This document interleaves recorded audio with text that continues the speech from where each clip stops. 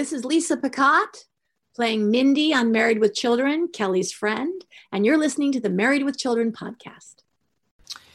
Well, frat bros, tomorrow we leave for spring break in Fort Lauderdale.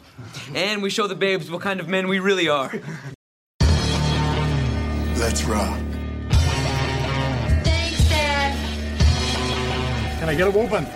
Whoa, buddy! No Man presents, live from the nudie bar, the Married with Children podcast.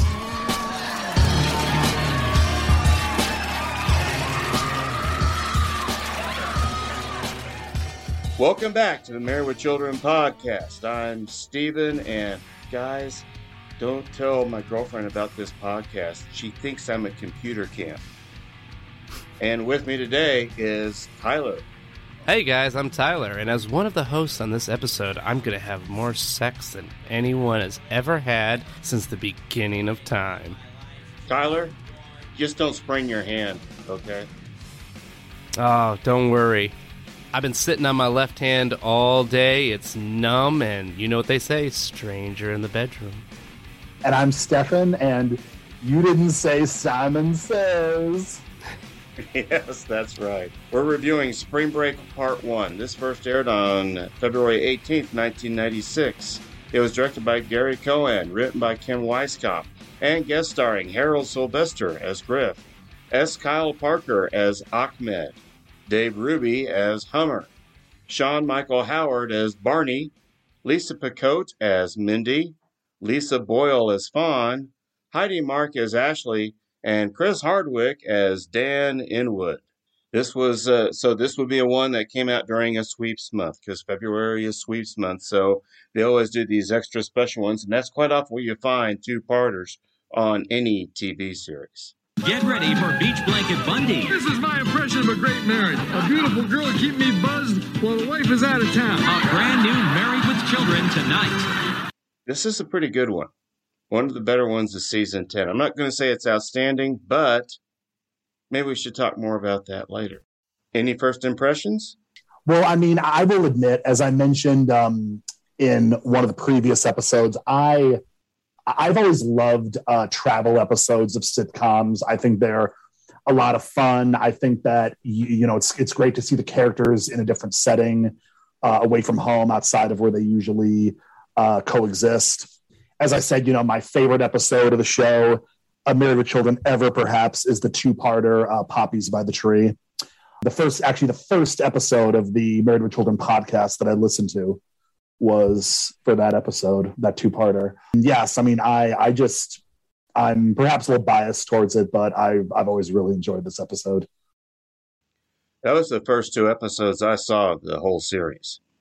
So I was fortunate, yes, because my friend Jack, I think I've told this before, he was my college roommate, and he told us about the show, and because he had seen the reruns over the summer in the first part of it, and so we were watching it every Sunday night, and we were all hooked, you know, and that was way back in 1987. So, and this is a very unique one because, yes, they do go traveling. They go to spring break. Fort Lauderdale.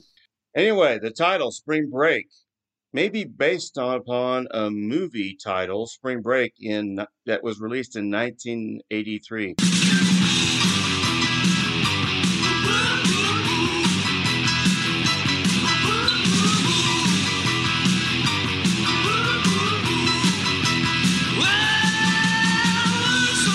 Nelson, wherever you look, skin. Spring break in Fort Lauderdale. 250,000 kids here for the sole purpose of partying. Nelson Dalby and Adam Stern are about to get the break of their lives. Spring break. For some, it's the start of a whole new education. Hi, cutie. What? Are you talking to me? Yeah. Don't you think you're sexy? Oh, my God. For others, it's a more advanced course. You can learn a foreign language. Buenos dias. Or expand your present one. Son of a... you can learn martial arts, home economics, Sonny dies for your protection. culinary arts, and all sorts of sports. There's something for those into the performing arts.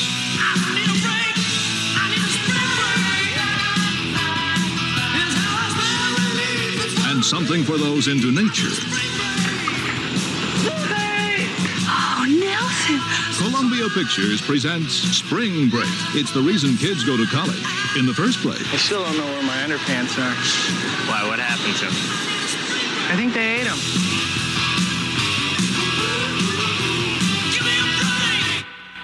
I do remember this. I saw this in theaters when it was first out.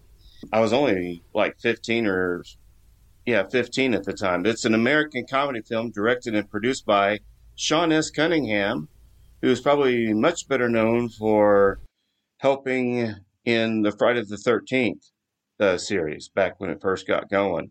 It starred David Nell and Perry Lang as two nerds going to Fort Lauderdale. I've never heard of this movie. Never heard of it?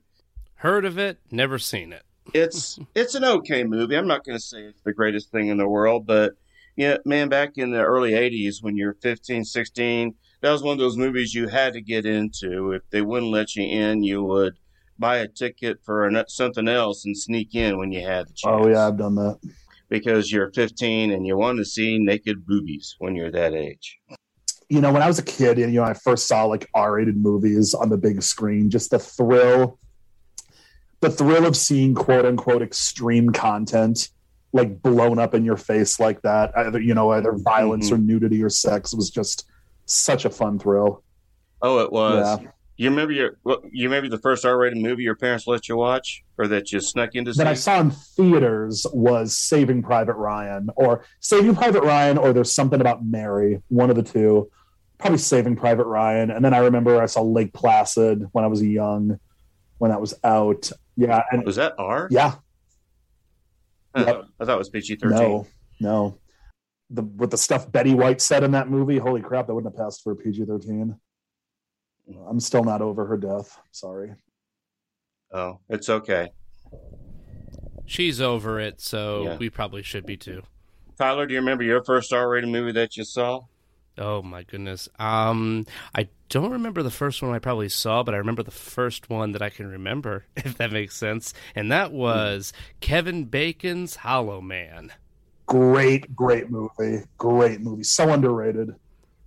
Yeah, I got in big trouble for seeing that because I think my first R-rated movie was probably, I think it was The Enforcer, if I remember correctly. One of the Dirty Harry movies.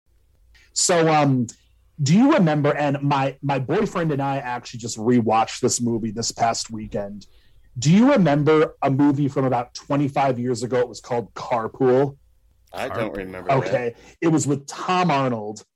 It's about this guy who's like, he's not like a career criminal, but he's like needs money for something, getting ragged on by his mom, and we'll get back to the mother. He attempts to rob a store and he gets like blocked in. So he kidnaps this guy, this dad that's driving like the carpool for the day. And, they get on this police chase. It's just like a 90s, gab fun movie. But anyways, so Kathleen Freeman, best known to us as the voice of Peg's mom, voices Tom Arnold's character's mom off screen. And she sounds just like Peg's mom. I'm sure when she was cast that they told her, just play Peg's mom. Because it was 96 was when the movie came out. So right when she was, so I'm sure that's what, or else if it was filmed in 95, she got the inspiration for Peg's mom's voice from that. Because she sounds the same. Yeah. Sorry, just a random anecdote. Now, what was it called again? Carpool. It's from 1996. It has Tom Arnold. Rachel Lee Cook from She's All That. It was like one of her first movies. Well, we'll have to look that up. I may try and find that streaming somewhere. Yeah, it's fun. It's not a very good movie, but it's fun. Yeah. Yeah, it's I'm looking at it right now, and it looks, you know what it looks like? It kind of has the same cover art and everything as the movie Jungle to Jungle with Tim Allen. Yeah. I remember that Yeah. one. Yeah. Yeah. That's what popped into my head when I saw just the font and the weird art style, so it looks like fun. Yeah. Well, let's focus on the Married with Children now because, well, all the guys at the very beginning, they are packed up and ready to go. Where? Where are they Spring break! Well, frat bros, tomorrow we leave for spring break in Fort Lauderdale. And we show the babes what kind of men we really are.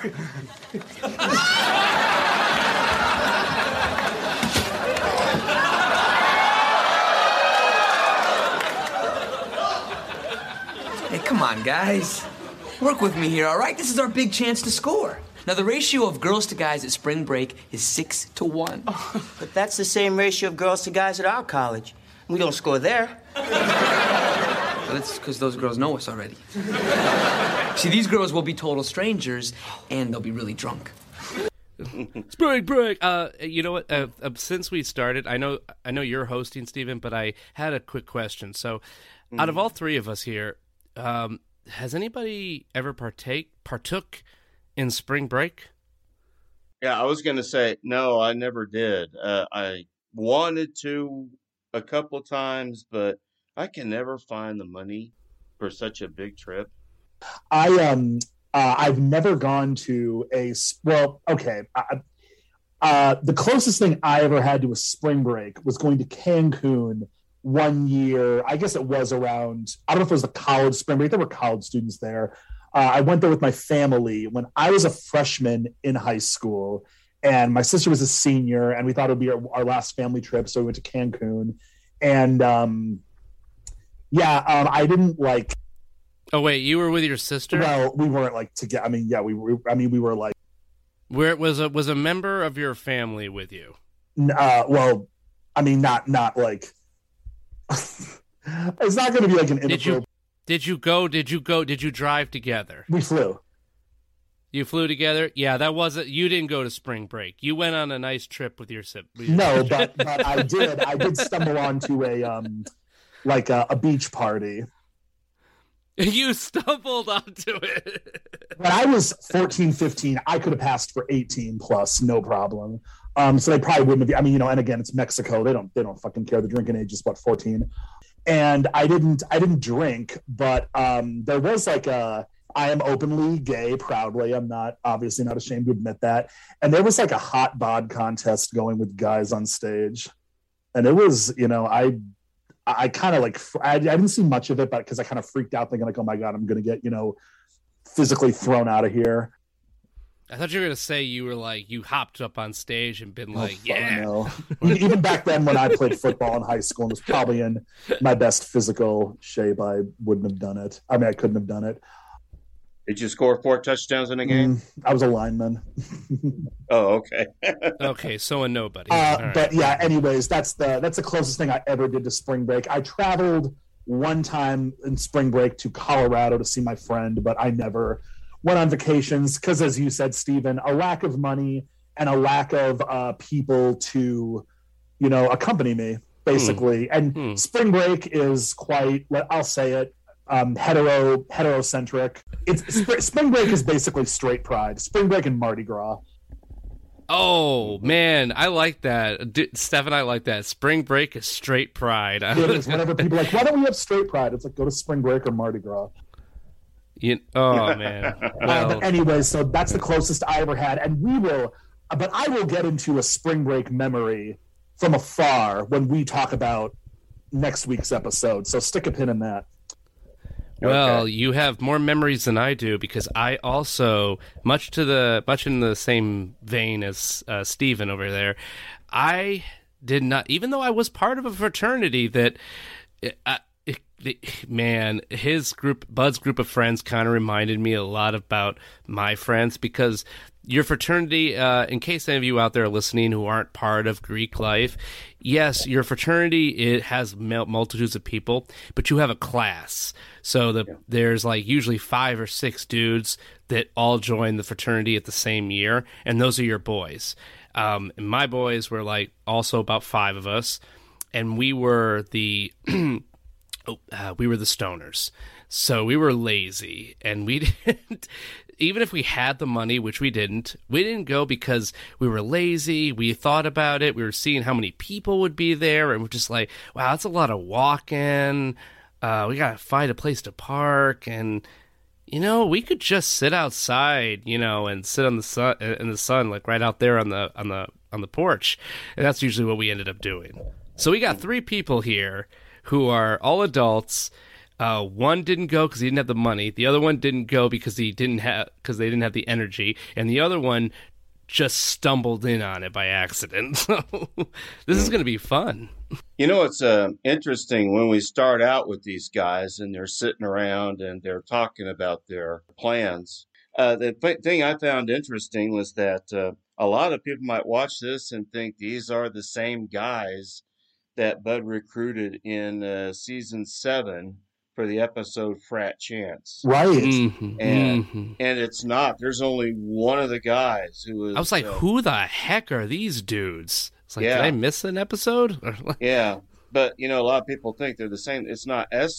Kyle Parker or Shenga Parker played Ahmed, and he was the only one from that episode who returned.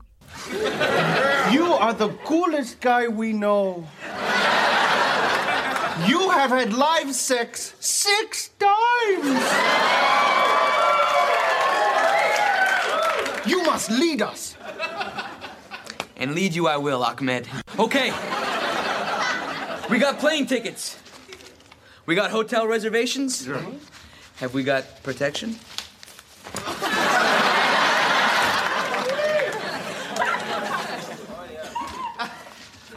What is this? It's my sister's diaphragm.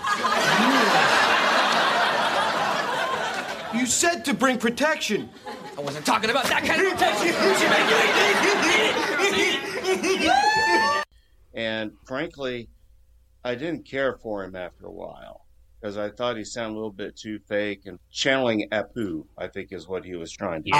I agree. And the whole later on, there's the joke of I have it in my notes here. Well, like after they they reveal they've been tricked, and according to Bud, he's like, would you wake up and smell the Slim Jims, Ahmed? I'm like, is that because he's Indian, so he works at 7-Eleven? I'm like, oh, really? That's what that was? So. Yeah. Oh, I thought that was just okay, guys. You weren't in a frat. I thought that was just they're gross frat boys and eat Slim Jims and drink pop and beer and stuff like that. I thought that was just their gross dudes. I was never in a frat, so you could be right about that, but that's where my mind went. Yeah, I was never in a frat either. I knew too many people in fraternities at that time, and I just didn't care for it. Can I say, though, that this frat, speaking on the frat thing, is I was shocked at how early 90s, how multi-ethnic this frat was. You had a black guy, you had an Indian guy, you had a weirdo, and then you had Bud, and I was like, that's a lot of representation that you don't even see nowadays. Like, I'm in probably I joined the underdog fraternity at Eastern Michigan University. There's only like 30 of us. Lambda? Alpha Kappa Lambda. The truth, the truth, the word, and the way. And represent. But no, like, it's sadly, when you get a bunch of us together in a room, it is just a bunch of white guys, a bunch of fat, skinny white guys, all different like shapes and sizes. And we had a couple queer guys too, as you should. I love it. Yeah. So yeah, like, but and I was just, you don't see it too often. Like, you don't, especially like a whole class of guys. So I was very happy about that representation.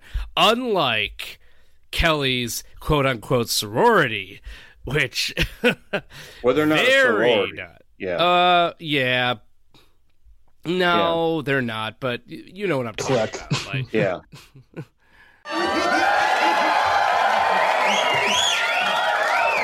Ahem. What do we have here? Who goes Bud? Who goes Wise? Who goes You large-breasted girls think you are so smart. Guess where we're going for spring break? Eunuch school? Gymboree. The petting zoo in your pants. Yeah, you wish. No, we are flying to Fort Lauderdale. And staying in one very cool hotel room overlooking the beach. Where large-breasted girls will be arching their backs to make their breasts seem even larger. We will be thinking of you when we are rubbing oil on large breasts. Yeah, maybe Hummers. At least mine are real. when you get into 1996, now you're halfway through there. The 90s, true 90s, are being channeled, and you'll see it. We'll see it later in the beach scene when the dude with the camera and everything, just the style, the way Bud is dressed, it's screaming. Yeah. Oh no, absolutely. And of course, you know, at this point, Married with Children is always referring to the culture of the 1990s. Mm-hmm. You know, just about every week. Fort Lauderdale was once a top college spring break destination, but during the 1990s, its popularity faded. Yes. Because I did some digging into that, because I remember hearing about this on the news back when I was in college. Because the city leaders, they were starting to close all these bars and regulating the motels heavily to discourage all these partiers coming down. And so by the time Spring Break 1 aired, Daytona Beach, Panama Beach, South Padre Island, and Cancun, and the Bahamas and Acapulco, they were the top spots. I was going to say in 2000 and beyond, it was definitely Cancun was the place to be. Mm-hmm. I was shocked when they said Fort Lauderdale. I was like, "What? You gonna go to like an army base or something?" That like I was like, Daytona. That's where you go. Well, you know that movie that we talked about, you know, where this probably got the title from, Spring Break, takes place in Fort Lauderdale, but that was the 80s. Right. And from the 60s to the 80s, Fort Lauderdale was probably the top place to go. And that's where the nerds went in Revenge of the Nerds 2, which I wanted to bring up a little bit later. So, when did there was a time in the mid 2000s, I think it was 2008 to 10ish, where Spring Break became what's the TJ, Tijuana. I saw a lot of movies popping up where that's where college kids would tend to go. Like it was going to Mexico, going to TJ specifically. I've never heard that. Me neither. You know, and come to think of it, I remember you guys probably weren't around. I don't know when were you born, Tyler? 1990, 22 days into it. Stephen? 87. 87, yeah, because I was born in 67. And I also remember something interesting. In 1984, the legal drinking age for most states was 18. Right. But then Mothers Against Drunk Driving and a few other action committees lobbied Washington. They wanted the drinking age raised to 21 in every state. So what they did in Congress was they withheld federal funds from the states until they raised it up. And so I'm turning 17, and all of a sudden the drinking age is raised to 21. Oh. Yeah. So, but it didn't matter. I mean, I was never really a heavy drinker, never have been. But I was just thinking, crap. Oh, well. Kids are... Well, I mean, like, if you talk to people from Europe that come over here, they're like foreign exchange students, like, what's the big deal? Like, why do people binge drink?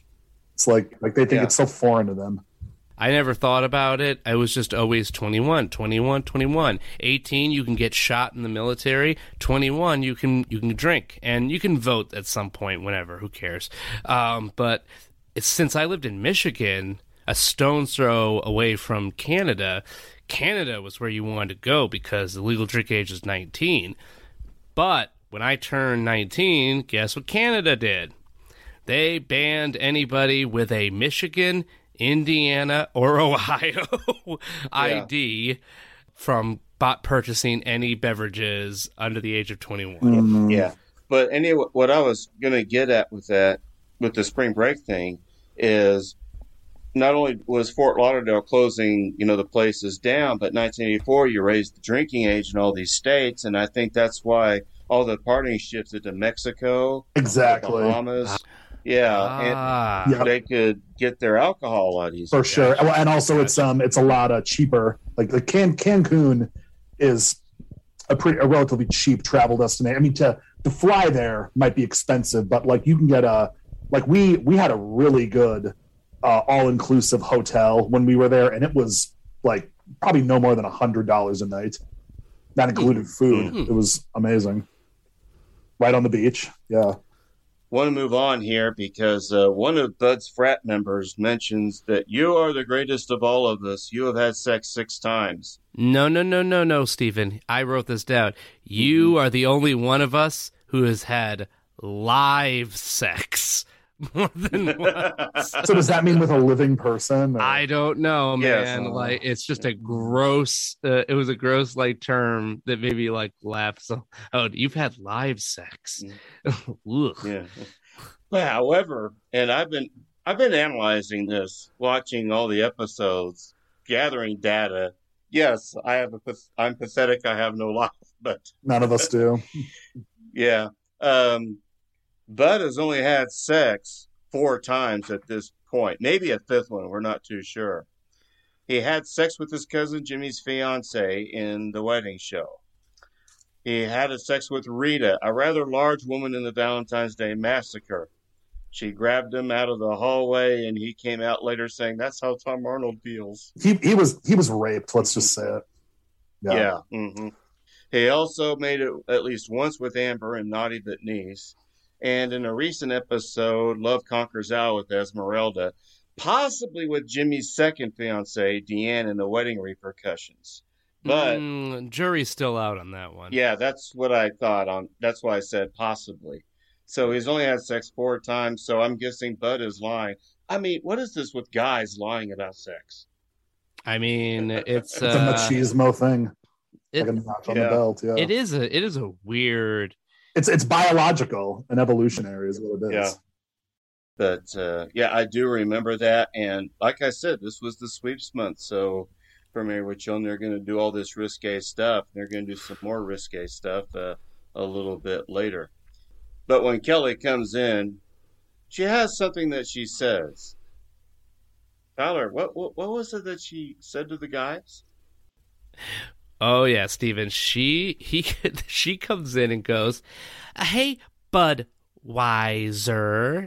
which is and you know what? I don't even need our show notes for this one, Steven. I recognize that as the old Budweiser Frog on Lily Pad commercial. Bud. Wines. Bud. Bud. Wines. Bud. Wines. Bud. Bud. Wines. Bud. Wines. Bud. Wines. Bud. Wines. I wasn't sure what that was, but I do remember that though. Now that I see it here, I wasn't sure what you meant by that, but okay. Thank you, Family Guy. Budweiser, Coors. I think that was The Simpsons. Oh, it was? Oh, it was. Okay, cool. Speaking of Simpsons, I'm just really quickly going to say how much I love the spring break episode, which I didn't realize until recently that a lot of people didn't like that episode. I think it's great. Guess how many boobs I saw, Marge? 15. Such a great episode. Homer hopping out the hallway, attached to the mattress, going, "Woo, spring break!" At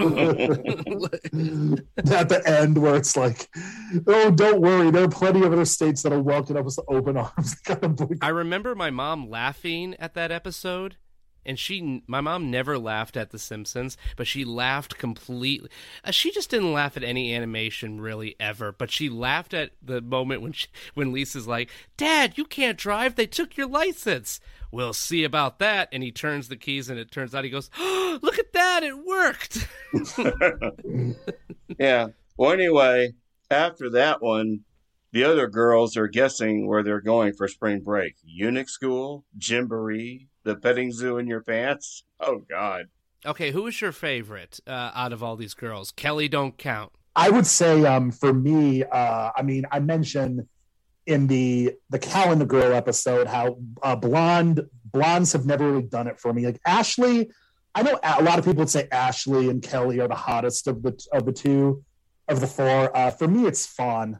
I would say I love dark, ethnic. I think. Oh wait, is Fawn the one in the hot tub with Kelly later in the episode? Yeah, Fawn. Let's get it on. Oh yeah, I told my roommate when they had their their chest areas. I'm trying not to be a horny dude right now. Like had their chest areas like parched up on the hot tub. I was like, bro, look at the screen. Who's hotter, red bikini or blue bikini? And he like took 1 second glance away from his game, and he's like, blue. And I was like, okay, good. He chose Kelly. I respectfully disagree. I mean, like Ashley to me just has like two. I mean, Kelly is a little more girl next door. I'll give her that. Ashley to me, just like she looks way too like plucked and kind of like, you know. That's why Kelly doesn't count. She's our Kelly. She don't count. Okay. And believe it or not, I still like Mindy. I think she's the cutest one. Mindy is... Who is Mindy? She's the one with the glasses. Okay, good. I didn't get any of their names. I wrote down hot tub, glasses. I hate it, but I don't remember their names. And glasses was mine. I'm a sucker for girl with glasses. And I was going to tell a story that she related to us. Married Children fans, if you haven't heard it yet, you may want to go back and listen to that one. And I helped conduct that interview. The thing I remember her saying was that in her first appearance, she had these I forget what it's called, headgear brace to keep herself for some reason or another. And she said that when she was called back to reprise the role, they didn't bother with it because they actually had a dentist install that retainer on her. And it cost a lot of money. It was like $500. It cost more than she earned for the episode. That's horrible. Yeah, that's it. Yeah. And so the second time they weren't going to bother with it. And would you blame her? And I just want to say, when we're talking about Mindy, I hate with a passion the whole 90s glasses and any kind of bound hair will make even the hottest of women unattractive. It is so stupid. The worst offender of that was in I Know What You Did Last Summer with Bridget Wilson, who played Sarah Michelle Gellar's character's sister, with glasses and a ponytail. She was still hot. She was still the hottest woman in that movie. I say that as someone who's not really into blondes. She was hotter than Sarah Michelle Gellar and Jennifer Love Hewitt, and that is saying something. Have either of you seen Not Another Teen Movie? Yes, I have. Yeah, because they play on that joke, because Janie, and Chris Evans, it's hard to believe that was Chris Evans' role. He had to make a bet he could turn anyone into a beautiful woman, and he says, "Oh no, not Janie. She wears glasses and has her hair in a ponytail. You can't make someone like that attractive." Girls asked, "Where are you going for spring break?" And the eunuch school. Oh God. I mean, that's a real cut down to say a guy's a eunuch. What is that again, if you don't mind me? A eunuch is a castrated man. I do, where they would like sing, so they could sing, right? They could hit higher pitches. Well, a eunuch was voluntarily castrated. Quite often, yes, most of the time. Who would volunteer for that? It's not like, oh my God. It was either that or you get like executed. I'd rather be executed. But they also mentioned the Gymboree. So Gymboree Group Incorporated was an American corporation that operated a chain of over 1,200 special specialty retail stores of children's apparel in the United States, including and Puerto Rico and Canada. And this play and music was a parent-child play classes for ages 0 to 5. In other words, calling them eunuchs, now calling them a bunch of little kids. And then they offer another option, the petting zoo in your pants. But there was a line by Hummer in there. Hummer. Yeah. What a most idiotic name. But, they're talking about their breasts. And he says, well, at least, or they make fun of him for having breasts. And he says, well, at least mine are real. And they did not like that. No. That was a low blow. He struck a chord with them. This is so unfair. We should be at spring break, not them. I mean, we're gorgeous and they're like gargoyles. The problem is, how do we get to spring break when everything's booked and we don't have any money? Yeah, well, that didn't stop us from going to Vegas. Or Monte Carlo. Or the Arkansas governor's mansion. I guess that was just me. Well, we know what we have to do. We just gotta figure out who we're gonna do it with. Yeah, Tyler, they want to go to spring break, but everything's booked. Yeah. What's booked? Well, they don't. That didn't stop them. I mean, everything's booked, and they really don't have any money too, Stephen. But it didn't stop them from going to Vegas, or Monte Carlo, or banging the president. I'm sorry, no, or the Arkansas governor's mansion. This was such a 90s joke. Such a 90s joke here. Okay, do you guys know how I knew what that was referring to? Because I'm a little younger than all y'all, and the only reason I knew the connection to Bill Clinton was thanks to the Animaniacs. It wasn't the anime. It was the Pinky and the Brain. It was the Pinky and the Brain song that came after it, where they're talking about world leaders and how they effed up. And I didn't understand that one. I recognized all the other rulers and leaders that they messed up. So I went onto early internet at that time and I typed in "Scandal, Governor, Arkansas," and boy, did I learn. Yeah, I love that you mentioned Animaniacs. I know there was the Animaniacs themselves did a song about the presidents, and in addition to like the 50 states or the capital, tons of great songs. On the reboot that's on Hulu, which is equal. They do the song about the first ladies. Yeah, really? Which is great. For you guys listening who don't know, the governor of Arkansas's mansion is a joke about Bill Clinton and his indiscretions with Paula Jones and Jennifer Flowers, etc., etc., which when I read those notes there, Stephen, it shocked me because I had forgotten about Paula Jones and Jennifer Flowers. I only knew about it popped in my head was the Monica Lewinsky. Yeah, it was in my head and fell out when I was like about to say it, but yeah. And really, the country didn't seem. I remember thinking the country didn't really seem to care that he was cheating, but it was that he lied about it. But he did, however, change. He set back the whole idea of what a girl can consider rape and sex, like far back, because I do remember someone saying in a sex ed class I had in 8th grade, where they were like, "Well, we just had oral sex," and it's like they're like, "You had sex with her?" He's like, "No, I didn't. All we did was oral. All I did was oral." And she goes, "You don't consider oral sex?" And he goes, "The president doesn't." Mm-hmm. Like, kids were apparently teenagers in high school were actually saying that in open court. Well, in all honesty, when I was going to high school back in the 80s, a lot of kids I went to school with, they thought the same thing. It's not real sex, it's oral sex, or it's just hand jobs, it's not the real thing. Then we get to shift to Alan Griff. It's your move, Griff.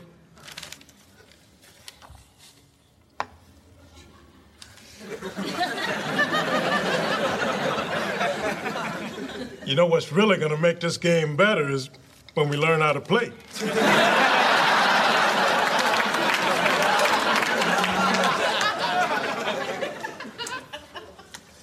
Maybe. Maybe not. Hit me. You didn't say Simon Says?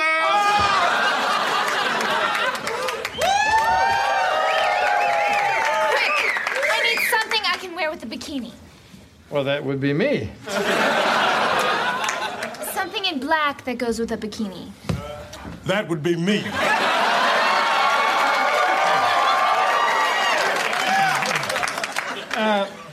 Miss, I'm not complaining or anything, but isn't it a little cold to be wearing a bikini? Oh, it's not for here. We're going to Fort Lauderdale for spring break. Help yourselves to shoes, ladies. We've also got a lot in back. As do you girls. Do you take checks? Checks? Cash? Kisses?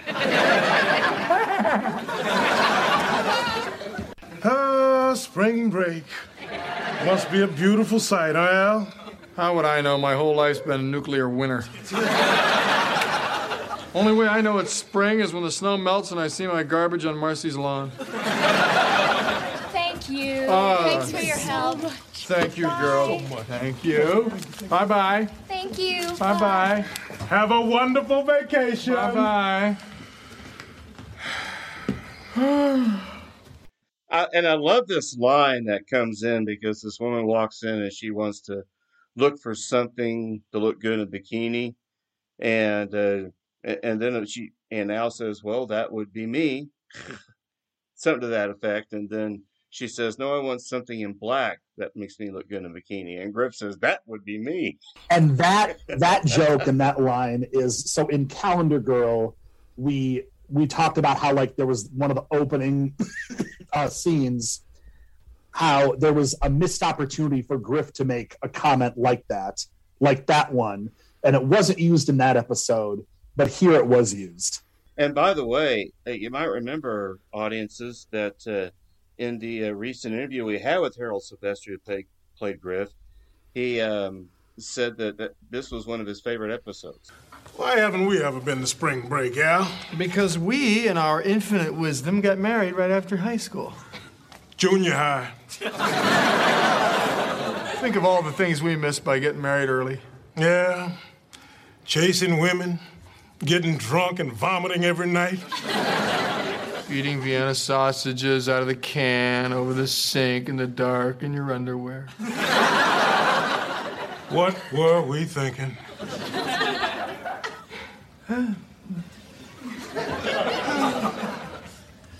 You're trying to roll the dice. Yeah, think of all the things we missed by getting married early. Yeah, chasing women, getting drunk and vomiting every night, eating Vienna sausages out of the can over the sink in the dark. Absolutely. In your underwear. Yeah, but no, seriously, Stephen, it's really good. And I'm sure he has a wonderful, wonderful life. And Harold, I hope if your wife was listened to either the interview or these episodes, I hope she hasn't killed you. After I reinserted a new opening line for the I Can't Believe It's Butter, I inserted a line in there for the opening. This is Shoehorn O'Plenty. Well, yeah, it was so funny. It was so funny. After our interview, we told him when it was coming out, and it was coming out like right around Valentine's Day, and I was trying to be cool as a cucumber, and I was like, yeah, man, you could even give this episode to your wife as a Valentine's Day gift. And he's like, oh, and she'll have my head on a platter for that. And you have to wonder about actors and actresses who do this, because I know Ed O'Neill, his wife, was an extra at least once on the show. And there are times when he's showing affection to Peg and she's showing affection to him. I was thinking, you got to be a really secure person to be married 50 years and watch your spouse on television, making out with somebody else. I mean, it's acting. It's about being a professional. Yeah, exactly. Exactly, yeah. But I'm just saying, I think it takes a real special person to do that, because I would imagine that's why, extramarital affairs seem to be very common in the Hollywood celebrity lifestyle because of situations like that. Yeah. Have either of you heard or seen Color of Night? Oh, yes. So yes. Okay, so that movie, that the woman, quote unquote woman, because she looked like she was about 16. It was quite creepy, I thought, that Bruce Willis sleeps around with in that movie. She got married, I think, right after like not long after filming wrapped, or maybe it was during production or something like that. And Bruce Willis was the officiant at her wedding, and Demi Moore was the maid of honor. Oh wow! Was he like whispering tips on how to please his wife, like at the altar? Like, God, ugh. Good for all of them for being able to separate. Dude, wait until the wedding night when she takes off her outfit, her clothes, and you see her naked. I'm telling you, she looks good. Like, you had full view of Bruce Willis front and back too, so I'm not complaining about that. I'm sorry, I didn't like the movie. You're not supposed to, Steven. It's horrible, but it's hilarious at how horrible it is. But anyway, he talks about eating Vienna sausages. Why do you want to tell us, the audience, about Vienna sausages? Yeah, I could do that, man. Totally. I love Vienna sausages. Thank you, because I hate Vienna sausages. So go ahead, Tyler. Yes, but the line Steven is referring to is, think of all the things we missed by getting married early. Yeah, chasing women, getting drunk, and vomiting every night. Eating Vienna sausages out of the can over the sink in the dark in your underwear. I always wore pants, but Okay, well, after having been brought to North America by European immigrants, quote-unquote Vienna sausage came to mean only smaller and much shorter wieners, and sorry, I hate that word, wieners. All right. Came to mean only smaller and much shorter smoked and canned wieners, rather than linked sausages, beginning about 1903. However, they have no federal standard of identity. North American Vienna sausages are made similar to pork wieners. Finally, ground to a paste consistency and mixed with salt and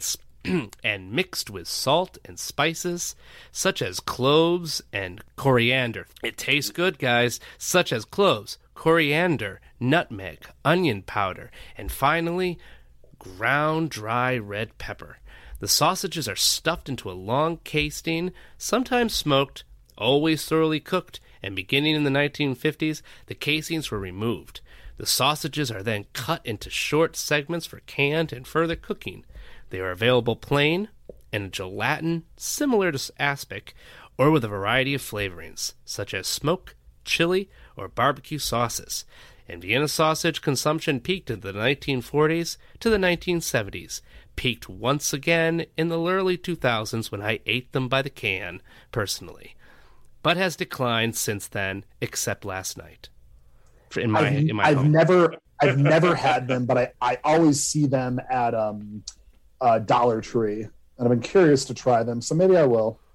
They're good. They're really good. You know what? Pop them in the air fryer for like 5 to 10 minutes, and then wrap them up in like in some bread and everything. They're good. It's a good snack. I might I got an air fryer. I'm trying to use it more. I might take you up on that. Eat them with some Pop Rocks. Segues us into our next section here, when we go back to the house and Hummer is on the couch. Gee, Hummer, this couch is so small and your lap is so big. Is there any place on it for little old me?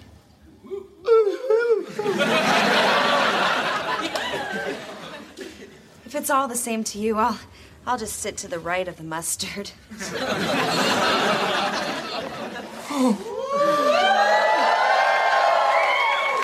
You know, it's such a shame us hitting it off like this and you having to go away for a whole week to Fort Lauderdale. I don't have to go.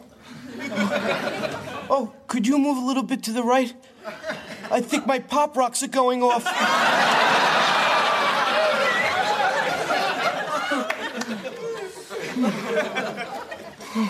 Well, we just have one teensy-weensy little problem. My boyfriend just hates it when I sleep with other guys. Is that your Pop Rocks again? No, that's me.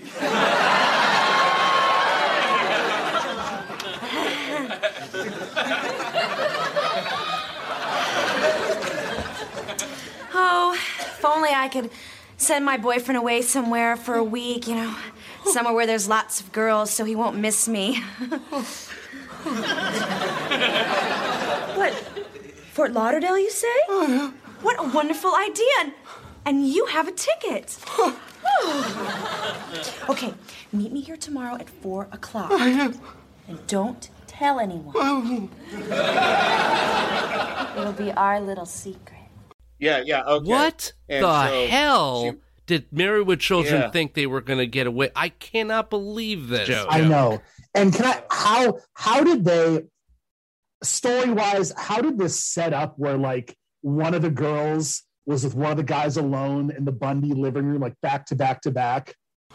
So Ashley, you really want to spend spring break with me down in my basement? Nothing turns me on more than a guy who lives in his parents' basement. I knew it would pay off. But first, I have to get my insanely jealous boyfriend out of town. I'll kill that sucker. Because if you did, then I'd have to take time away from us to wear black panties to his funeral. And you know how I hate to wear panties, bud.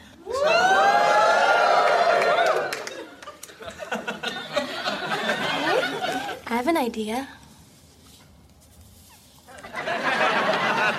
Pleased to be sending your boyfriend to Fort Lauderdale.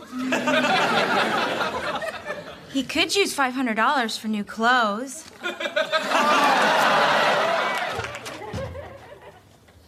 How did, how? Bud and Ashley and his room in the basement would have been fine. And then something else. And Mindy didn't get her scene filmed. It must have been deleted.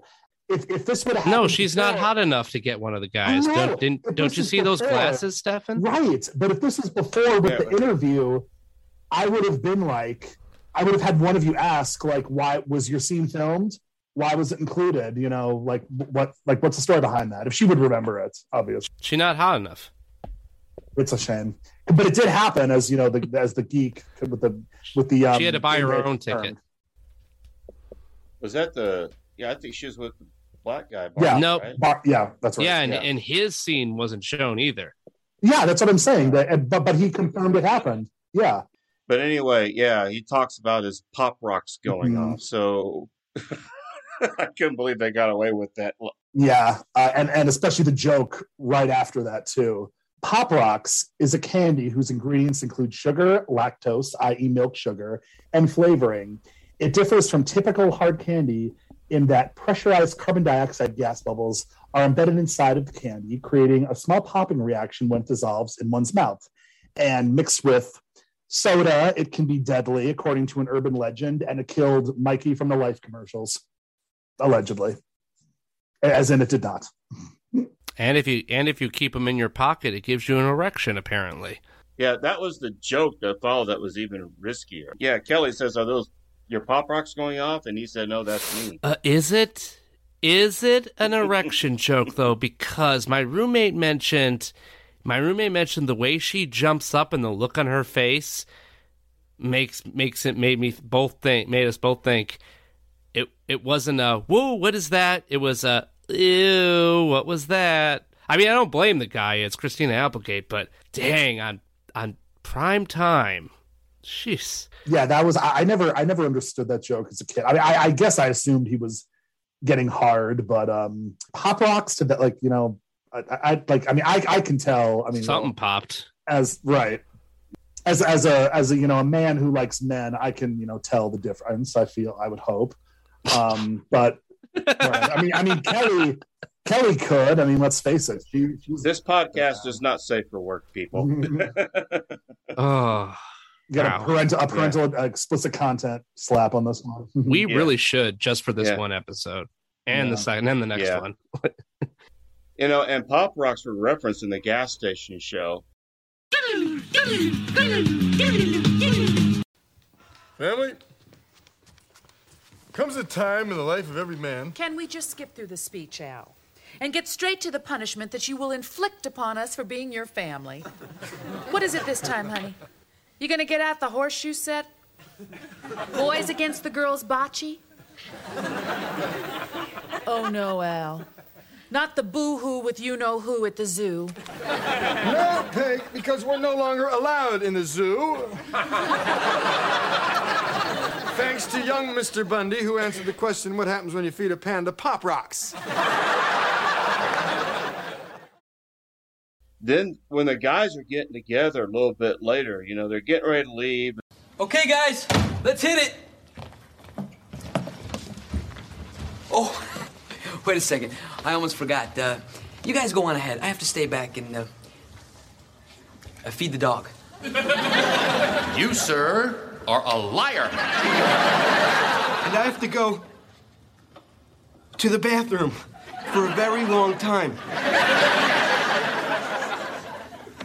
Okay, guys. I'll level with you. I'm not going to spring break. No, I'm going to stay back here with Ashley, and I'm going to have more sex with her than anyone has ever had with anyone since the beginning of time. That's where you're wrong, bud.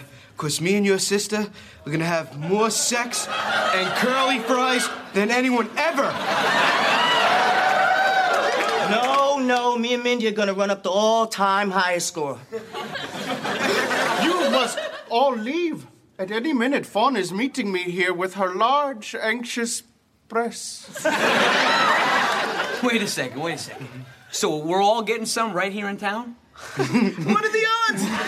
We should be here any minute. Any minute now.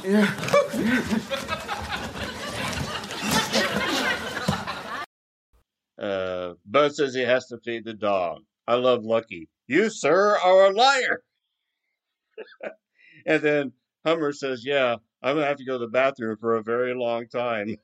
And then they start coming clean about how, I'm going to be here with Ashley. And he says, Ashley and I are going to have more sex than anyone's ever had in the history of having sex. We glossed over it, but when they had the montage of the girls, like, getting their tickets, I love Bud's answer to, we got to get rid of my jealous boyfriend. I'll kill him! Oh, yes. I forgot about that. But yeah, that was a riot. I loved that. But there was one thing that just really bugged the hell out of me. Hummer telling Bud, I'm going to be with your sister and we're going to be having lots of sex. Curly fries. I'm thinking to myself, good Lord, if I was Bud, I would have broken his nose. No, all Bud is thinking is, oh, great, you're going to join the lower Chicago area. I thought you were going to mention again, I didn't think they were going to shock me more with that Pop Rocks thing, but equally, I'm going to have to go take my condom off. Oh God. Just, yeah. Oy. I don't blame him. I would have moved away quickly too. And earlier in the at the beginning of the episode, it had Ahmed blowing up but that was a condom, right? Like a balloon. It looked like one, and that is that right there is another thing that's so 90s is doing that. I feel like. Oh, I think that's like since condoms were invented till I'm sure there's guys. If you listen right now, I'm sure there's a teenager somewhere doing that right now. Like, I'm sure they still do it. I feel like it was a common joke in the 90s. I feel like though. In the 1990s, the early 1990s, well, throughout the 1990s, I was going to seminary and I was driving a school bus to work my way through seminary and also doing some paramedic stuff on an ambulance. But one day on the bus, these kids in the back, what they had done, they had some condoms. They had blown them up and tied them off and were pushing around like little, volleyball balloons or something like that.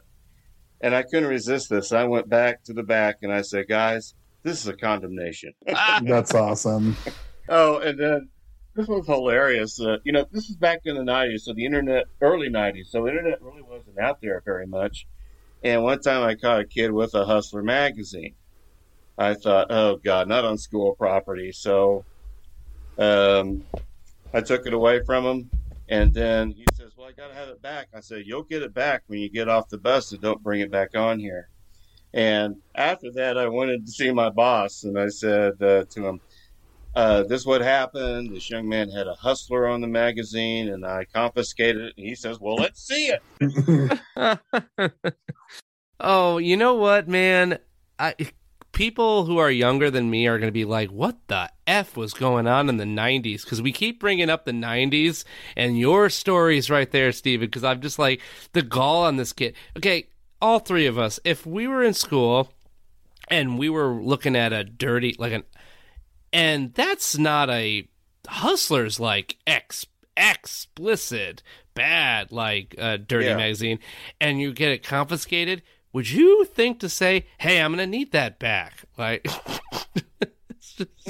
no, I'm going to be like, please don't tell my mom. Like, just keep it. Like, burn it. I don't want it to exist anymore. Yeah, but he said he needed to get it back because it was his dad. His dad would kill him. And I'm not saying all porn is necessarily bad, but let me tell you, it can really harm you in a way, because that was my dad's way of teaching my brother and I about sex. It was like he said was, look, my Playboys and my other magazines are in the closet. You can look at them anytime you want to. Just put them back. Oh. That's it. Okay. You know what, Steven? Can we reverse that and just say, no, porn will not do harm. Parents teaching your kids about sex that way will do harm.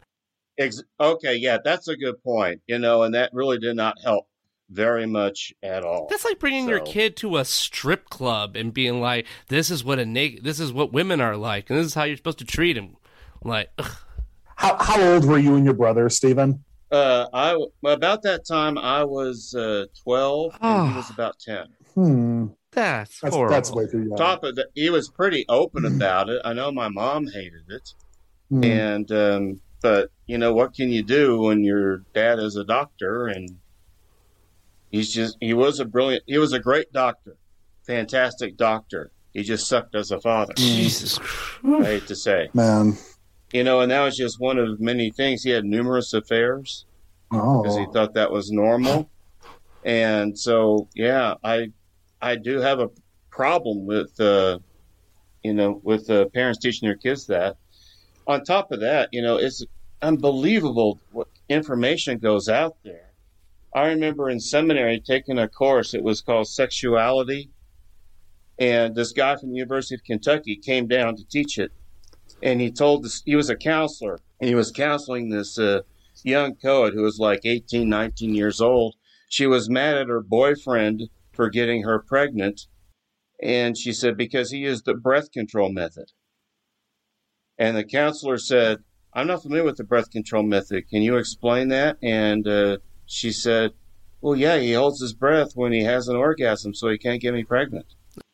Mm-hmm. That's akin to the doing it in the pool. If you do it in the pool, the chlorine stops the sperm from working. Yeah, and then I used to think, before I became a medic, that parents should teach their kids about sex properly, and it shouldn't be in the schools. And after being a paramedic for a short while, I totally reversed myself, and I was like 21 when I came to that conclusion. You threw your hustlers out and were like, I'm a new man now. Like, yeah. You know what? It's funny that we say this, and this episode is so explicit. I really, just in case some like 12 or 13-year-olds for some reason are listening to this, it is important to listen to, parents or just some adults that you trust. The show South Park had a really good episode about the importance of this. Backdoor Sluts 9, and the way I just watched it the other night, and I remember thinking, it's such a funny way to end it, but it was such a perfect way when the parents are like, and sometimes your partner may want to pee on the other partner, but it's always important to get their permission before you do that. Like, you know what? It's hilarious to think your parents saying those words, but they were it's not bad if the kids see porn or see this stuff. They're going to see it nowadays on Twitter. They're going to see it online, but give them context about what they're watching. Right. So anyway, the girls end up in Fort Lauderdale. Right there. Oh, my God.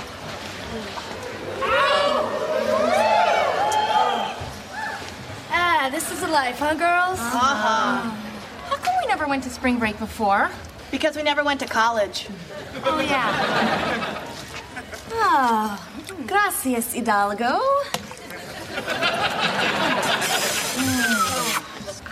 You know what, girls? The only thing that would make this trip any better is if we could see the looks on the faces of Bud and those dust heads when they find out where we are.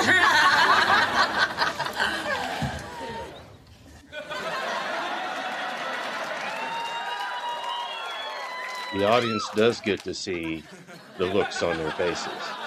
We go back to the Bundy household, and there they are, looking glum, somehow thinking the girls will show up. Any minute now. And they're hanging around, and we have Rock TV VJ Dan Inwood. Mm-hmm. That's a horrible name. This was supposed to be MTV.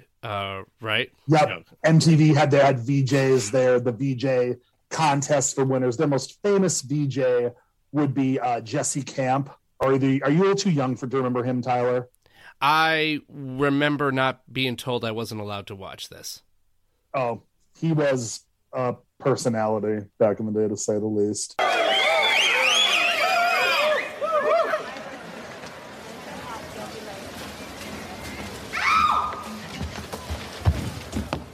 Hi, girls. Say, we're on live TV. You might want to put those tops back on.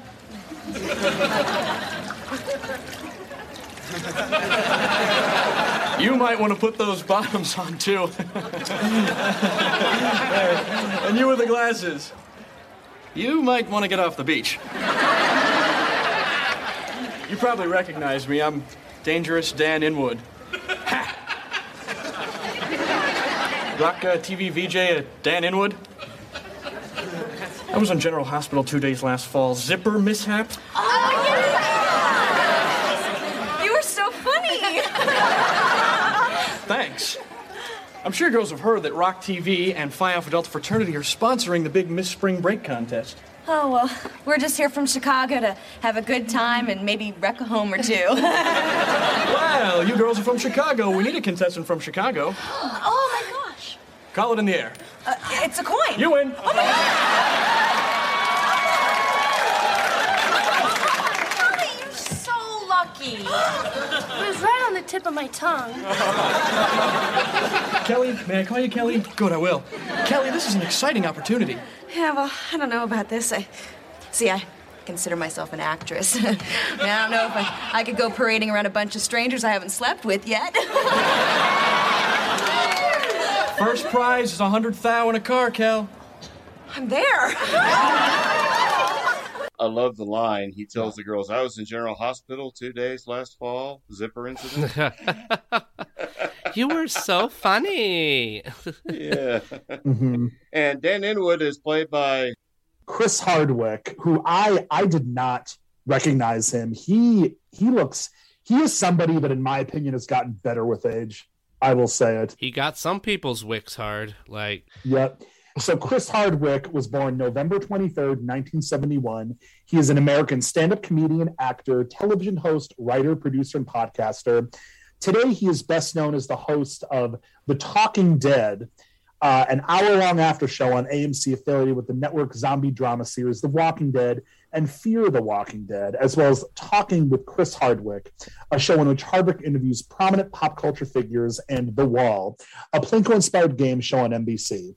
From 2013 to 2017, he hosted At Midnight with Chris Hardwick, a nightly comedy game show series on Comedy Central. In June 2018, Hardwick was accused of emotional and sexual abuse by his ex-girlfriend Chloe Dykstra. AMC suspended Hardwick from its shows while conducting an investigation. AMC concluded this investigation and allowed Hardwick to resume his positions. In August 2018, Dykstra refused to participate in the investigation. Yeah, I've been myself, along with my mother, have been longtime fans of The Walking Dead. So we're very familiar with The Talking Dead. I kind of stopped watching that show. I just kind of got burnt out from it all. The show Walking Dead is finally ending this year after 11 seasons. Yeah. Finally. And there's going to be an anthology series starting. I've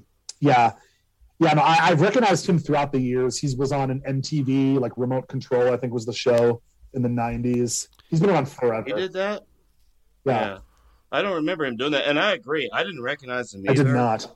He is so young looking. Like, whew. Yeah. And he looks, he's gotten better with age, in my opinion, like I said. I agree with you. I was a fan of The Walking Dead when it first came out. I didn't get into the graphic novel. I didn't know about it. But I watched the show, and I think I stopped watching it after the war with Negan. And then I didn't watch it for a while, and then I decided, well, let's see what happens here. And I went back and I saw a new one just this last, right before Halloween or so. And I thought, wow, that was a pretty good episode. And I went back and watched the previous season that I missed. And I thought, wow, that storyline got a hell of a lot better. It goes up and down. So I've been watching it. Yeah. My favorite character on that show is Carol. I love Carol. Yeah, mine's Glenn. Yeah. Or it was Glenn. Yeah, it was. I guess now it's Ross Marquand's character. The gay character, I forget his name. Oh, yeah. Ross. Yes. Ross. Yeah. Mine was, and it's so cliche, but mine was the character that made me stop watching it when they had him leave. Rick. It ended when he left, in my mind. My former podcast partner, ended it when he died, or when he left. Like, it was just, the show begins through his eyes. It ends with through his eyes, in my mind. Yeah. On top of that, he would have never survived being impaled with a rebar. Nope. No, he would have bled out very fast. Yeah. Oh, yeah. So. Back to floppy-haired Chris Hardwick.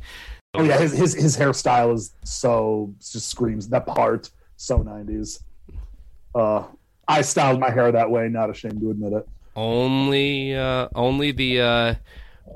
There's only like one actor who can pull, only one straight male actor who can pull that off completely. The British actor, he stutters a lot. Hugh Grant. Hugh Grant, yeah. He's the only actor who can pull that hair off, in my personal opinion. He has a line in there, Hardwick. He says, "You girls may want to put your tops on." You know, they're hovering up.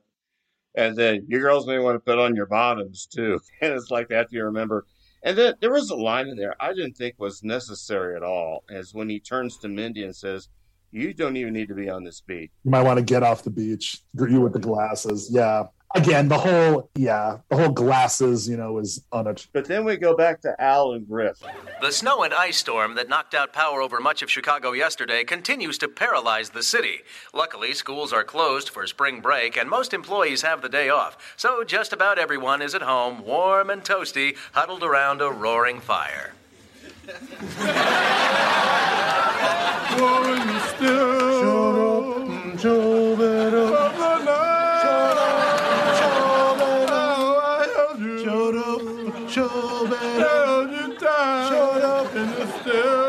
Of the night. In the still of the night.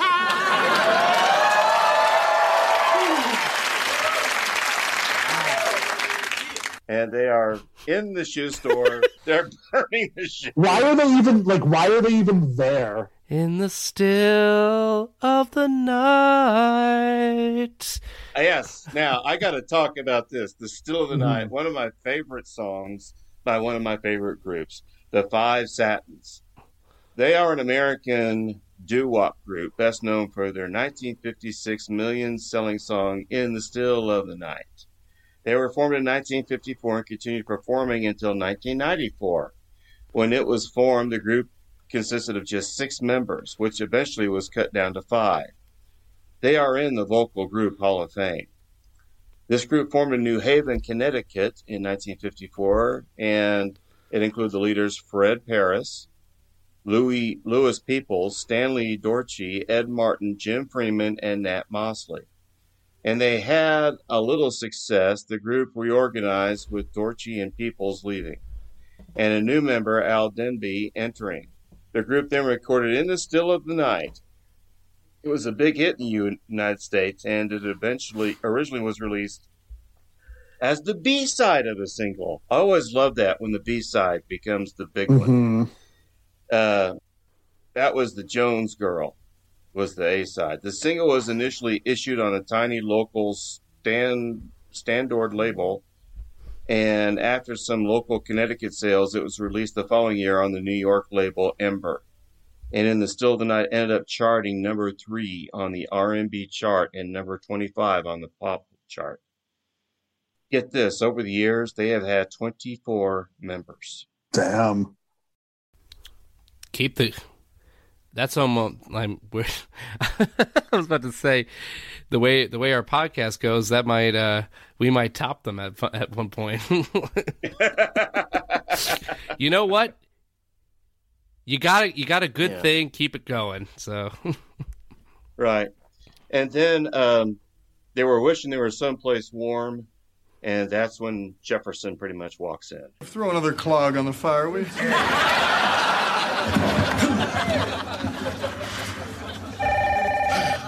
How about we burn that phone? No, don't you remember? We tried it. Wouldn't burn. Hello, Peg. Al, is it cold there? It's as cold as your feet on my back, Peg.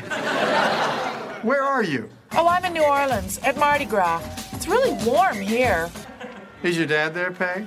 Well, how would I know? There's 10,000 people here, and they're all wearing masks. So the only one who should be isn't. Goodbye, Peg.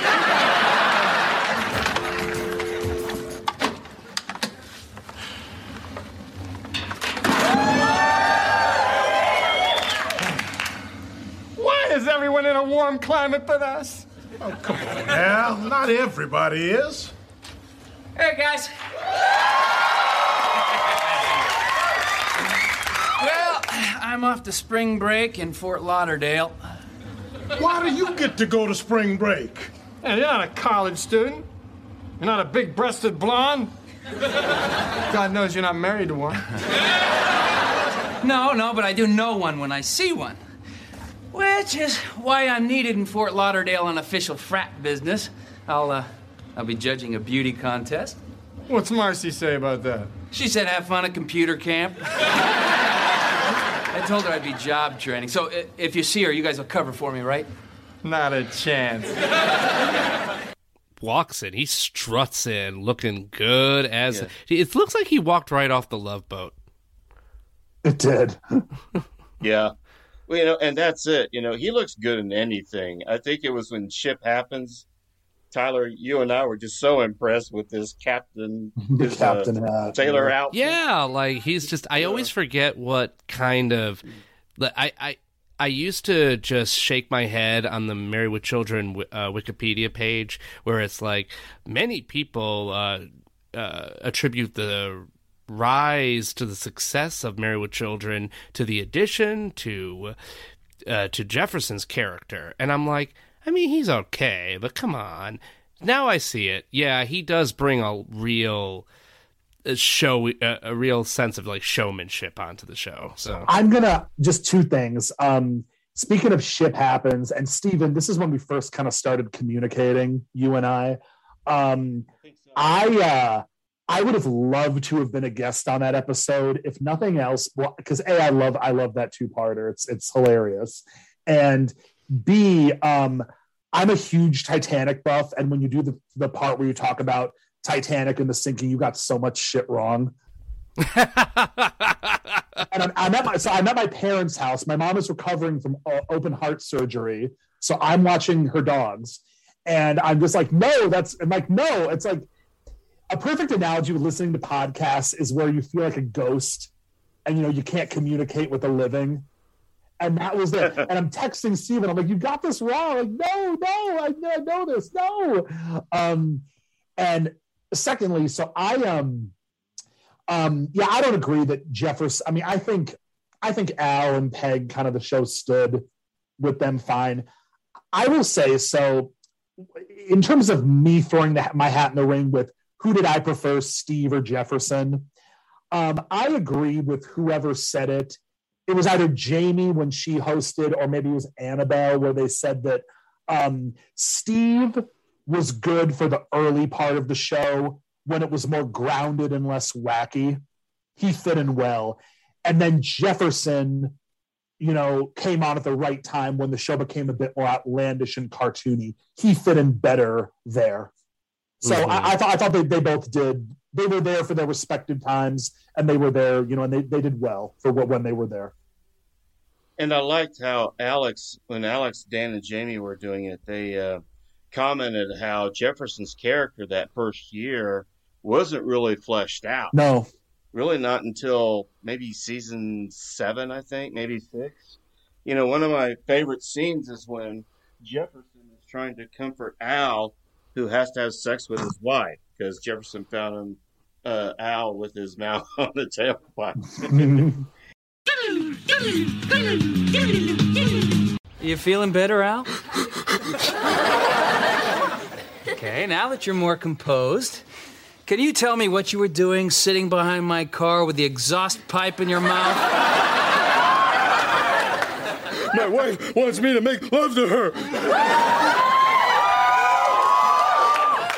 Well, then shouldn't she be the one with her mouth on the exhaust pipe?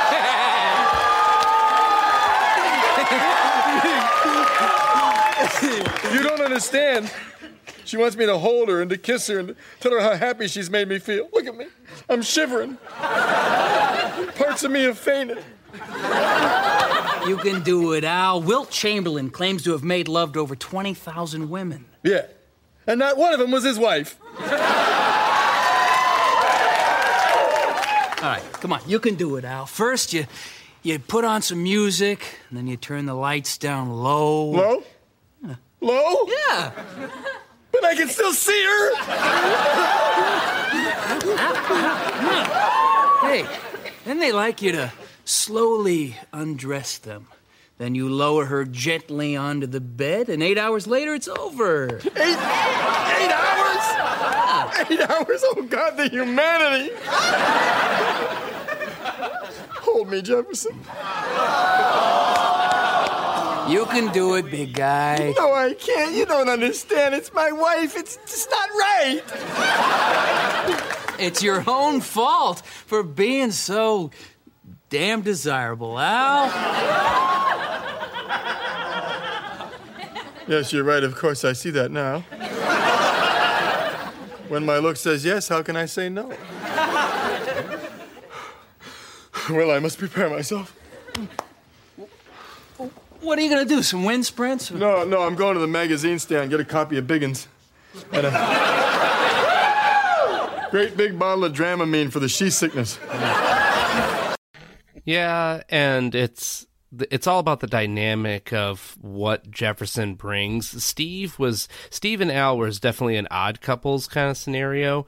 And yes, if Amanda Bierce and Peggy did the same thing equally as well, because I liked the odd couple pairing between Al and Steve, but conversely, Amanda Bierce and Katie Seagal, they either didn't want to do that, and I'm happy they didn't, because Amanda Bierce is awesome doing her own thing, and Steve I don't think Dave Garrison's heart was in it as much.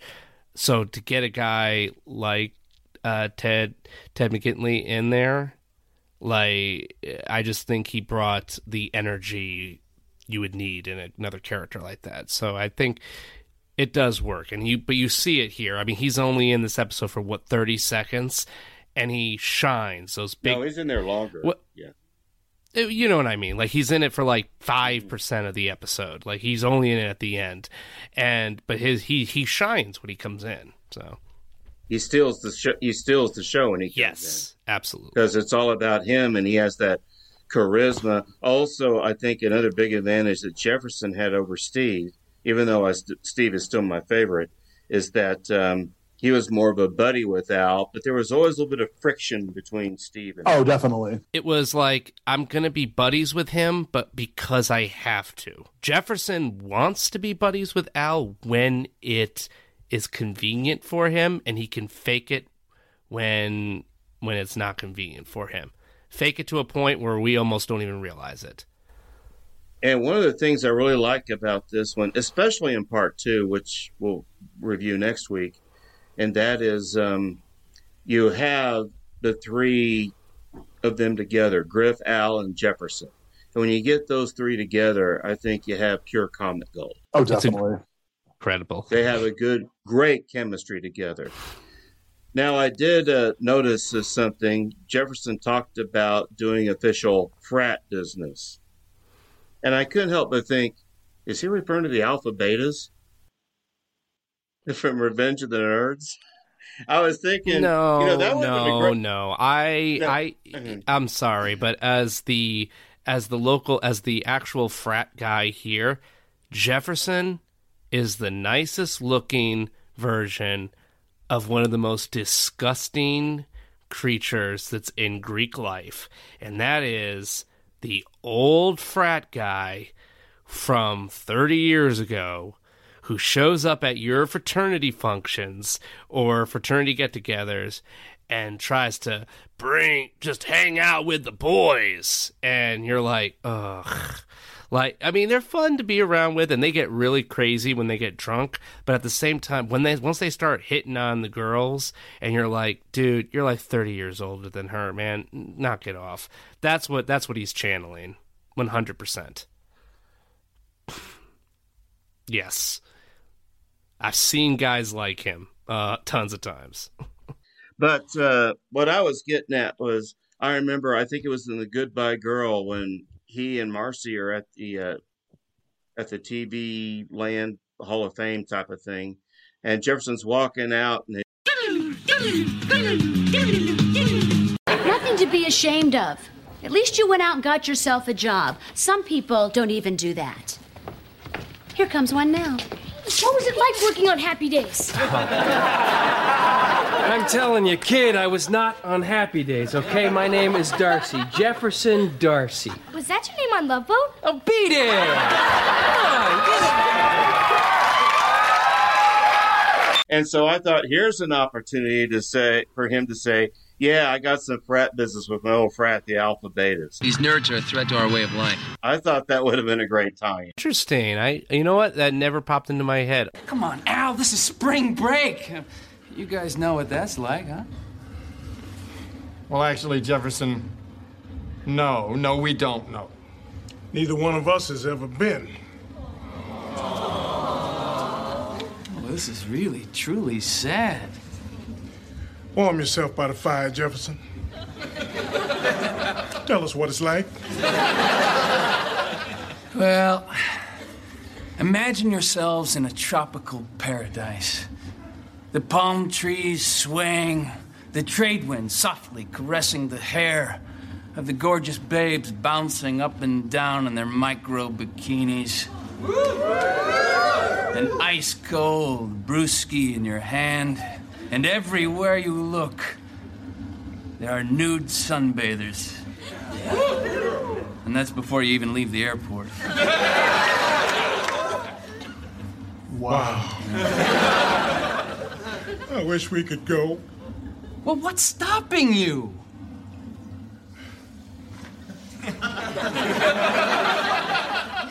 Nothing. Oh, well, you will need some cash. Oh, we got cash? We got cash from that sale we made yesterday. Good thing we didn't change clothes. And then, the boys, we go back to the Bundy house. Hey, they're not coming. Then I guess I should take off my condom.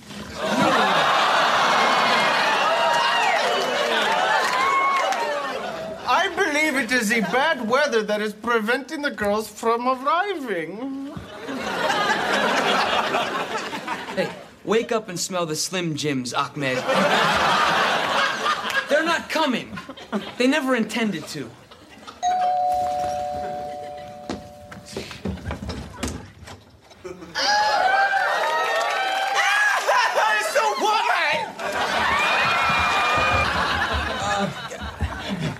Hey guys, please back off. It's only Mrs. Darcy. Come on.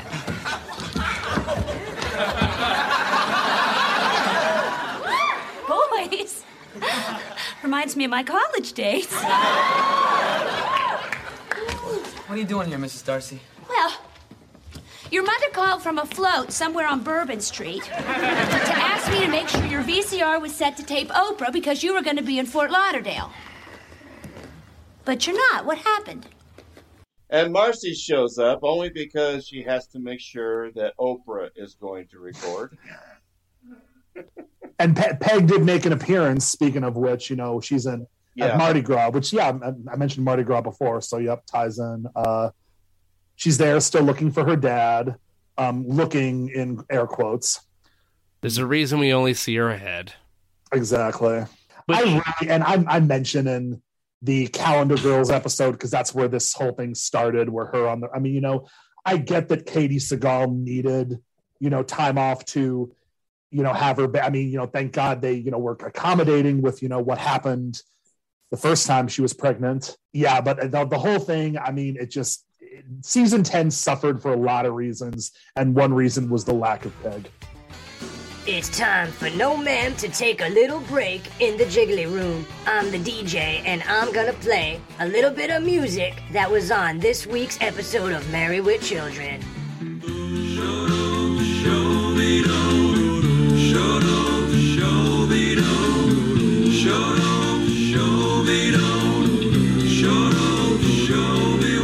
the still of the night,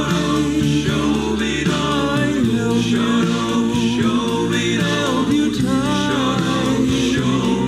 'cause I love you so. Promise to never let you go.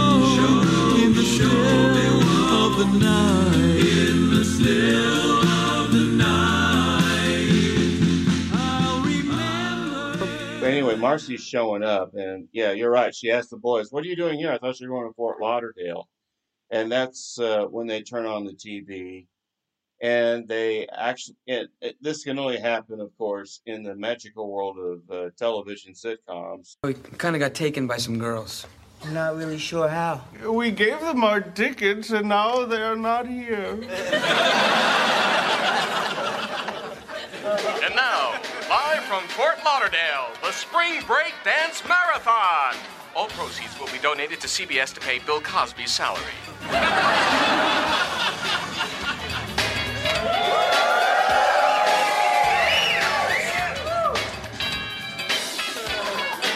That's our girls! They're having our fun! We could be dancing with those guys!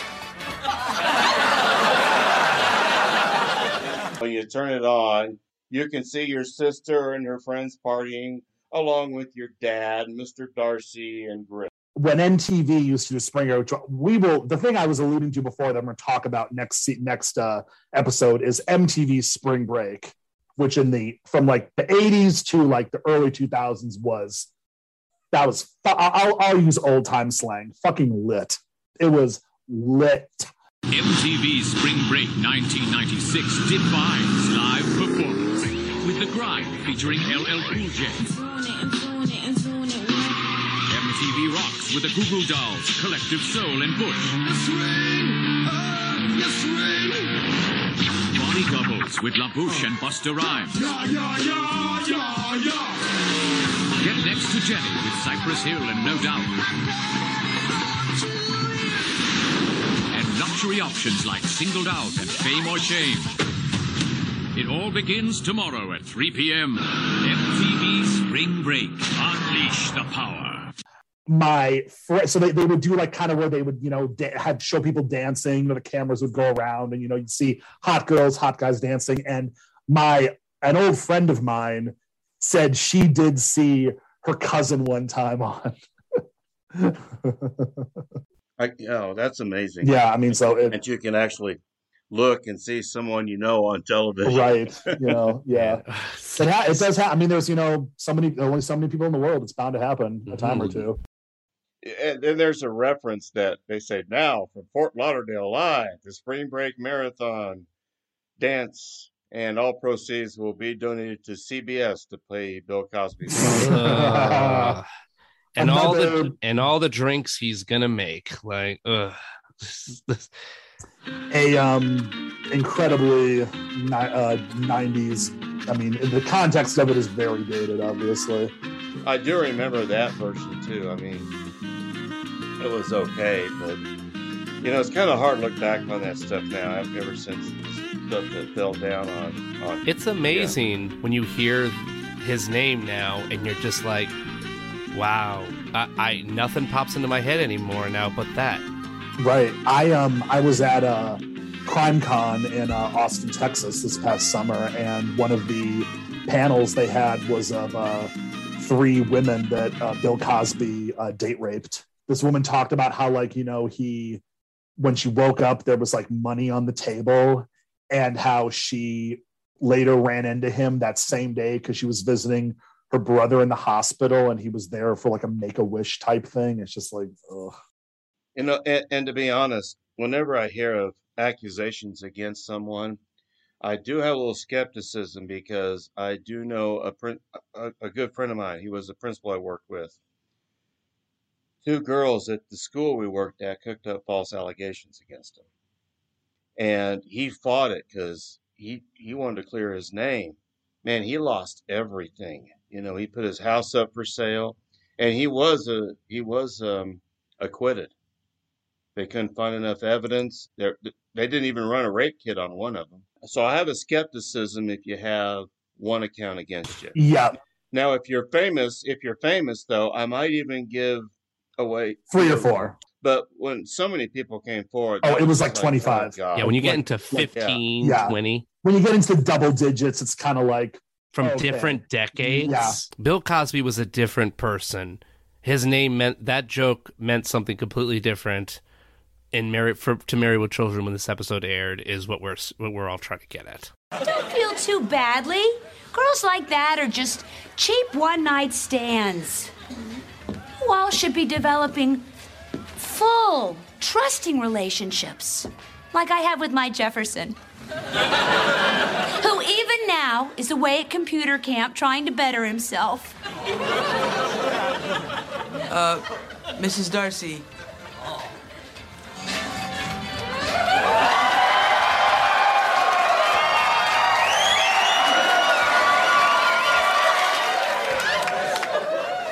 Road trip! Destination, Fort Lauderdale! Goal, swift, and terrible revenge. But it is a blizzard outside and all the roads are closed. I drive a Benz and I'm pissed. Come, my geeks. Revenge will be ours! Anyway, Marcy says, come on, guys, we're going down to Fort Lauderdale. And I forgot what she said she was driving. I drive a Benz and I'm pissed. Oh God, I love her. Well, but remember, she saw Jefferson. Let me. I want to bring up one thing. Go for it. So when Marcy's leaving with all these guys to get in her Benz, that's going to be a trick with that one guy Hummer. Also, remember, he's upset because look at all those guys they're dancing with. We could be dancing with them. I mean, this guy is an idiot. Well, I think he has a point. Wink, wink. I mean, I would. Wait, yeah, but when I'm watching them all go, I'm thinking these are a bunch of nerds here. And I mentioned earlier about Jefferson having to go to Fort Lauderdale for frat business, and I thought that would have been a great time for the Alpha Betas. And at this point, I wondered, maybe this was a reference to Revenge of the Nerds, too. I don't know. I know McGinley wasn't in that. But that's when the nerds went to Fort Lauderdale. That was a pretty crappy movie. I've never seen Revenge of the Nerds, but I know a little bit about it. I know it's like aged really horribly, like most all 80s teen comedies have. I've seen half of it because my mom walked in on me watching it, saw what it was, and yanked it out of the VHS and said, "You are not allowed to watch this. This is bad stuff. It's bad comedy and it's bad to women. Don't watch it." What was the thing you were going to bring up? Okay, so we don't do part ones and part twos that often, and I think every time they pop up on our podcast, it's always tricky. Sometimes we want to do them all together. When I guested with Annabelle and Matt, we did it. We were going to skip it, and then we did it all at once and tricked it like we didn't do it. So I think with this one, because it does just it is not a episode of itself. It is definitely a prelude to another one. I think we should just put a pin in this right now, and before we give our reviews, we each, because we kind of like jumped around, I think we should each just shout out, like, is there anything else that we wanted to mention that we liked about it? Any little bits and bobs? Maybe something that we liked about this one, that we wanted to see more, that we're interested about coming up. Before we give our... I was thinking that the thing I wanted to see more of was, more of the action that was, or the stuff that was going on in Fort Lauderdale. I'll just leave it at that, because I'm sure everyone knows how part 2 is going to go with that. I'm just going to point out in this episode, this is rare for Married with Children. So the part where Jefferson comes to visit Al and Griff at work, and he's like, I'm going to, Fort Lauderdale for, spring break with my fraternity. And then Al, or I think it's Griff, and Griff is like, well, we've never been. And the audience goes, aww. Oh, yeah, that's right. Rare. It felt like something in, like, Full House. That was really rare for Married with Children. Interesting insight. Yeah, I never thought about that. I said it too. I felt bad for Griff. Like, get it in there, Griff, man. Have some fun. You good looking man. And I mean that, Harold. You good. Work it. But anyway, I love that I could just refer to him as a friend of the show, because I know him now. But yeah, with me, Steven, I'm going to echo what you said, because when I saw, like I said at the beginning, I have no memory of this episode and zero memory of part 2 because I haven't watched it yet. I saw Spring Break as the title. I immediately thought this was going to be a Kelly episode. And then the show tricks me by making me think it's going to be a Bud episode. But then they give all the best material to Kelly, personally. Like, she is the main story structure protagonist. She's pushing everything along. And I have in my note, I always have a favorite Kelly line. Sometimes I forget to say it, but this one I remembered. When Chris Hardwick goes, all right, girls, call it. And she goes, ooh, it's a coin. I had that in my notes. I forgot to bring that up. Thank you. That it was right on the tip of my tongue. And there's a lot of stuff that we forgot, and I really think these part 1s and part 2s are tricky. They're tricky to watch. I felt so bad for the people back in the day that would have to wait a week. I feel bad for myself having to wait until after we record to watch this, because I purposely was like, I'm going to wait to leave myself wondering. I don't want to have that. I want to be feeling like this rarely happens, so I want to, kind of give myself that old audience member feel. So, yeah, I just thought, this would be good for us to air what we thought about the unusual open-ended ending. No Ma'am will be right back to wrap up this week's review. Be sure to join their Facebook group page for all the podcast news and updates. Be sure to subscribe to them on the Apple Podcast app And please leave a review telling them what you think of the show. To subscribe to their YouTube channel, just go to channels and search up Married with Children podcast. Join their Patreon and support your favorite podcast with a small monthly donation. You can email them at marriedwchildrenpodcast@gmail.com. Thanks for checking out this review. All right. We are back. Tyler, how many Pop Rocks are you going to give this episode? Well, strangely, and with Matt and Annabelle, Stephen, I think we did this thing off air where we decided we didn't have to because it didn't work that way, but I think we would change our ratings next time depending on how we felt, because specifically with this episode, it's really dependent on the climax. We don't have a climax with this episode. It's all set up. So I'm just going to go with what I saw right now and leave it open. So with what I saw today, I am going to give this, sadly, 2.5 bags of Pop Rocks. Now, the reason is, there's a lot I like. There's a lot of good setup. Problem is, it's all disjointed. And I know that's by design. Like, literally, these guys are all heading to the same place. Some by accident, and some by just happenstance, and some by narrative structure. But at the same time, there's a way you can do a part one and still have it be its own thing. There's tons of things I can think about. Like, for instance, you kept bringing it back. Stephen, you are absolutely obsessed with Alpha Beta, as you should be. And these guys should have been Alpha Betas. Have the letters on as something. Or have these be people that we've seen before, at least more than one of them. And have Kelly and her friends not immediately be a part of it. Have them be suckered in or be angry and trying to get back at the boys. And that's where you got 2 bags out of there. Funny down the line. I loved everything I was seeing. And a half a bag for just the daring to be so explicit with some of these scenes. And how many times I got to see Kelly and her friends in their bathing suits, just like, whoo. But at the same time, you've got to give some kind of solidification, if that makes sense. We don't do these too often, so I don't have a lot. I haven't cut my teeth on them a lot. But my review, my ratings may change based on what I'll see probably after we're done recording. So, yeah, that's mine.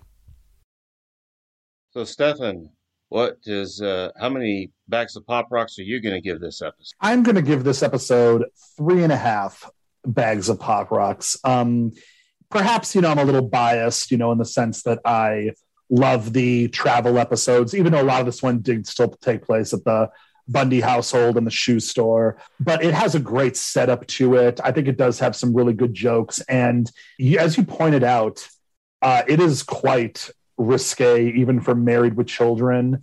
And I didn't realize this was a sweeps week episode. So, I mean, yeah, I think, like I said, it has a good setup for, more of the story.